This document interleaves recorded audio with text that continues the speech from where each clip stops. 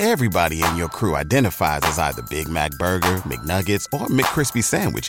But you're the Filet-O-Fish Sandwich all day. That crispy fish, that savory tartar sauce, that melty cheese, that pillowy bun. Yeah, you get it. Every time. And if you love the Filet-O-Fish, right now you can catch two of the classics you love for just $6. Limited time only. Price and participation may vary. Cannot be combined with any other offer. Single item at regular price. Ba-da-ba-ba-ba. This is 93.7 The Ticket. Look at me, short. Look at me, short. I'm the captain now. Three-time national champion Vershawn Jackson. Oh, got a bunch all alone is Vershawn Jackson. And Vershawn, he'll get it to the 24-yard line. Coming at you live from the Coppels Chevrolet GMC studios in the heart of Lincoln, America. On air and online at theticketfm.com. Here he is, Vershawn Jackson. Ah, yeah!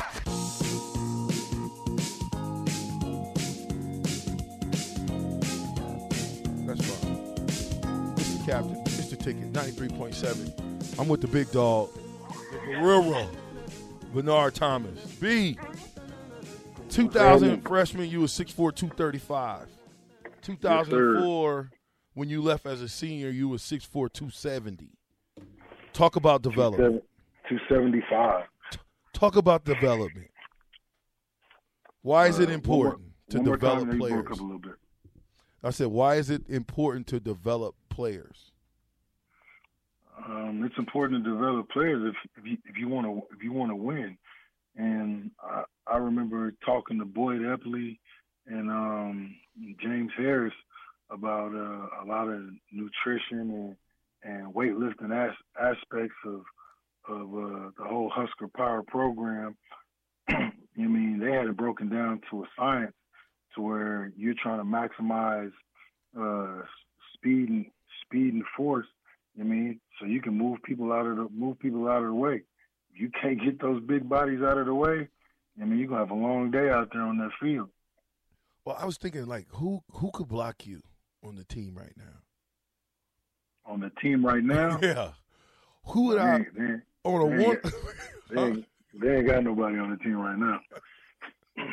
Wait, B, how old? Benard, are you how old right now? How old are you? Hey man, I'm 40. I'm 40 years old, and I'm 280, and I'm in shape. I ain't playing no games. How important is the how you? And so because I think sometimes we have an idea that you just because you put that in your head and you play for Nebraska that it stops there. It doesn't. You keep going. You keep getting better. Even at 40, we still have the mentality that we had when we were in our 20s.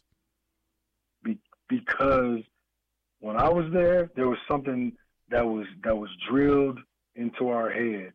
And I had Kyle Vandenbosch and I had Chris Kelsey and Des Moines Adams, and they drilled, we are out here and we will put it to anybody. We don't wear sleeves in the cold. I mean, during games, we don't wear sleeves in the cold. We need to let them know that our toughness is superior. So when we work, I mean, we work to compete and we work to dominate. I mean, I my freshman year, I had to go against Tonu and Dominic Raiola.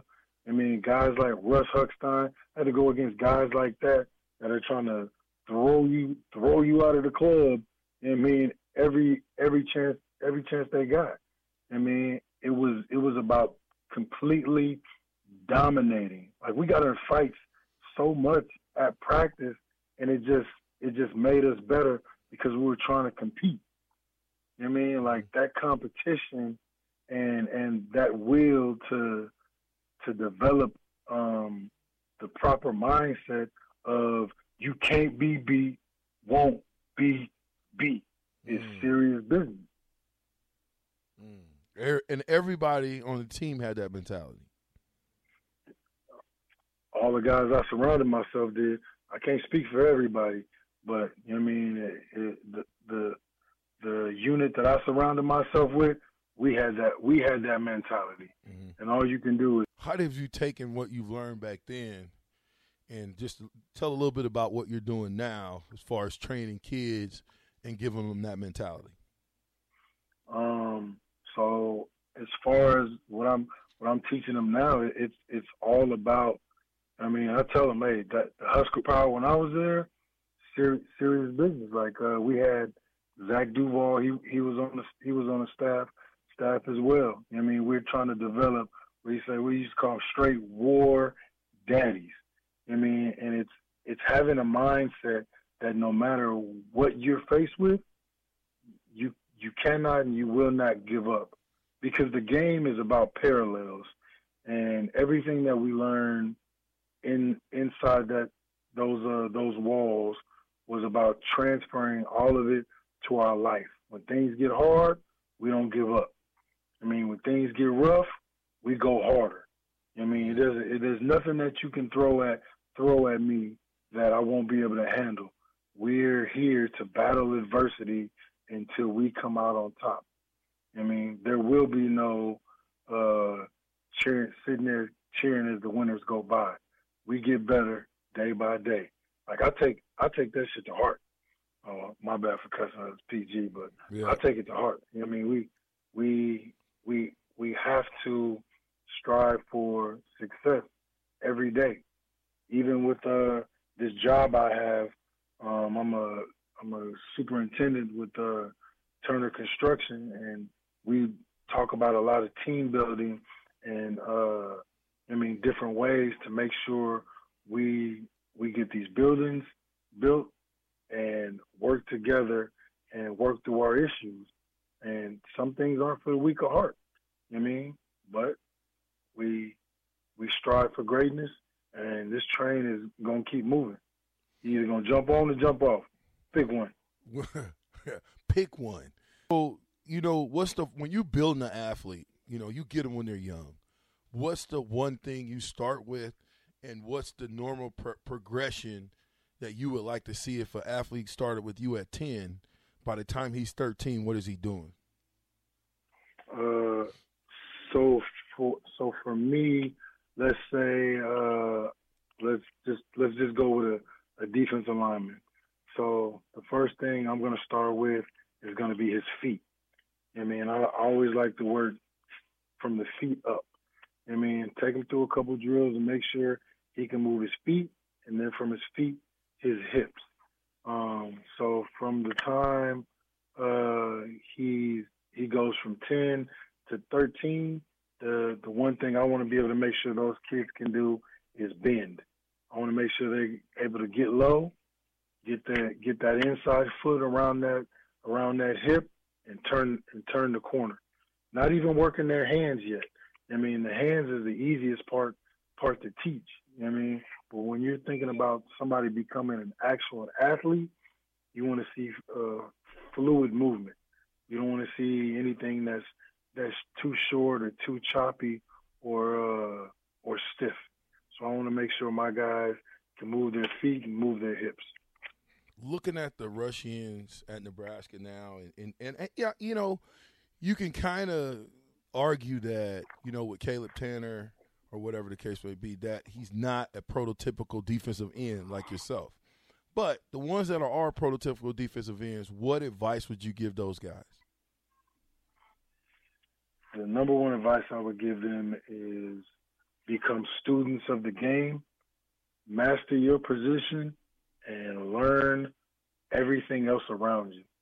Because when you learn what everybody else is doing, the game slows down. And when the game slows down, you can be 200 miles an hour while everybody else is standing still. Nice. Talking to Benard Thomas, class of 2004, came in 2000.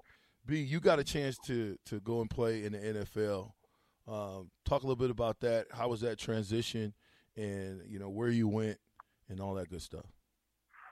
So I started off in Jacksonville for a year, and then I was in Atlanta for a year, and then I was in Baltimore for a year and some change. what I learned is the game is once you develop to learn that speed that we moved at Nebraska, like the ability wise, like that's the easy part. That's the easy part. But what I would tell these young guys, you just got to bust your tail and find one person. You got one person to like you, and the other thing about it is remember perception is reality. How you carry yourself matters because it is a business. And I say that because everybody knows when I was in college, you know, I had a mouthful of gold teeth and dreads, and that's not boardroom material. You mean, so you got to think about things like that. You're branding yourself and you're branding an image. I mean, and the NFL, more than other sports, is a clean-cut boardroom image. So know your worth, but also know how other people put your worth. So if you're playing and you know they might look at you a little bit differently if you got goals in your mouth, you know what? Get the money first, then you can get the goals. Get in the door, play for a while. Get the money, get the bag, then develop your swag, man. Get the bag first. That's number one. You know what I mean? And I didn't have anybody to really coach me or you know what I mean, I had people say things, but it didn't click. You know what I mean? I didn't have somebody, I didn't have that coach as I had in the past to have hands on me and really guide me through the process. You know what I mean? It was more just a bunch of slick comments. Who recruited you to Nebraska? And talk a little bit about how that process worked. So I went to I got an invite to go to a camp, and when I went to the camp, that's when I actually received an offer from Coach Solich. But my actual person was actually recruiting me was Coach Bowl and Coach Nelson Barnes. Coach Bowl was the lead, and Barnes was basically assistant because I was outside of his territory, but he was going to be my position coach. I mean, it was a good process, you know. Coach Solich, they came on down to the hood, and you know what I mean, and sat and ate, hung out, talked, you know, paid attention to the landscape of my area, trying to make sure I was a good kid and wasn't into any of the riffraff that was going on outside. It was interesting. It's not like how things are now. You know what I mean? But it was real, face to face, and it was genuine. That was the number one thing for me. It seemed genuine. You know what I mean? And dealing with Coach Barnes, it actually is genuine. Like I had never had any issues with him. He actually coaches in San Antonio, Texas right now. And I see him every now and then, and we go ahead and shoot it and talk shop. Yo, you make sure you tell Coach Barnes that old Coach Jackson said what's up, man. I love me some Coach Barnes when he came, because he came, I want to say my senior year when Coach Barnes came. And I gave him a bunch of crap just because I was a senior at that point, and you know, I was a little wired differently. So when you talk how much, you know, we talk about Husker power, and I say Husker power is the ability to go 150 miles an hour after you get tired. Do you see that same level of want to out of this day and age player? No. I mean, these kids are soft, man. Soft as cotton. They couldn't fight their way out of a wet paper bag with scissors in their hand. Man, they're not built. If it's not handed to them on a silver platter, they don't want it. I mean, they they talk about, what do they say? They want to talk about getting it out the mud. We got it out the dirt, man, because you got to have water to make mud. I mean, it didn't matter what was out there. I mean, we was getting after it. You know, the facilities we had were nice, but they weren't as nice as what they had now. But we were more self-driven just to compete on a daily than what I see now. And it's really from the top to the bottom. I mean, as far as academics and everything else. I mean, like, there's no place like Nebraska, man. Like, that place is really set up to make kids succeed. You know, Dennis LeBlanc does a great job trying to make sure I didn't realize until when I graduated that I really should have had my master's. You know what I mean? Like, that place is set up to build winners, and I just don't feel like these kids nowadays completely understand that. They face adversity and fold instead of ready to fight back. So, you know, we kind of got some of the same upbringing. I always say, even though we were from different spots, that a lot of the African Americans' upbringing was the same. You know, poverty-stricken, you know, just getting by, but still happy. You know, so when you think about where you came from to where you are today, the one thing that I take my hat off to you for, and I'm talking when I came to see you a long time ago, your kids were just little itty bitty, 1-2 years old. So now being that, how old is the oldest of yours now? He's 16. So here we are, let's call it 14 years later. What's the difference? Why are you a big-time father? And shout out to you for being that. Oh, man, it's simple put, man. Like, I didn't have one. I mean, like, my father's got a life sentence for attempted murder. 3 strikes and you out of there. I didn't have that. I had great role models. I had an uncle. I mean, I had some coaches, but when it comes to that DNA connection, I didn't have that. So I wanted to make sure with my uncle and my cousin's bond, I just wanted to always make sure I was there for mine, no matter what. I mean, through thick and thin, and be able to guide him through this life we live. Now, is he on Nebraska's radar? Man, it's hard to get on Nebraska's radar, man. What do you mean? It's hard to get on Nebraska's radar, man. I love that place, but man, they miss out. They miss out on a lot of kids, man. I got kids that went to Georgia and Iowa State, and I got kids that at UTSA. I got big time kids I deal with, and I mean, they end up being overlooked. And the first thing I do is I shoot them to Nebraska. I will always, any kid that I feel has it, first thing I'm gonna do is shoot their film to my school.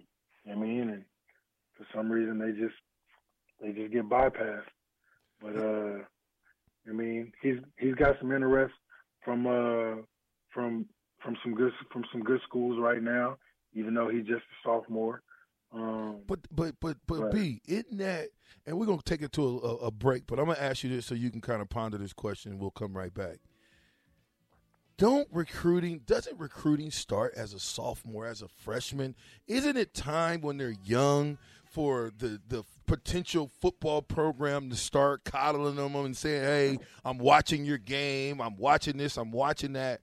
So when we get back, talk a little bit about that recruiting process, how you would like to see that work, and more. The Captain, The Ticket. I'm with Benard Thomas, 93.7.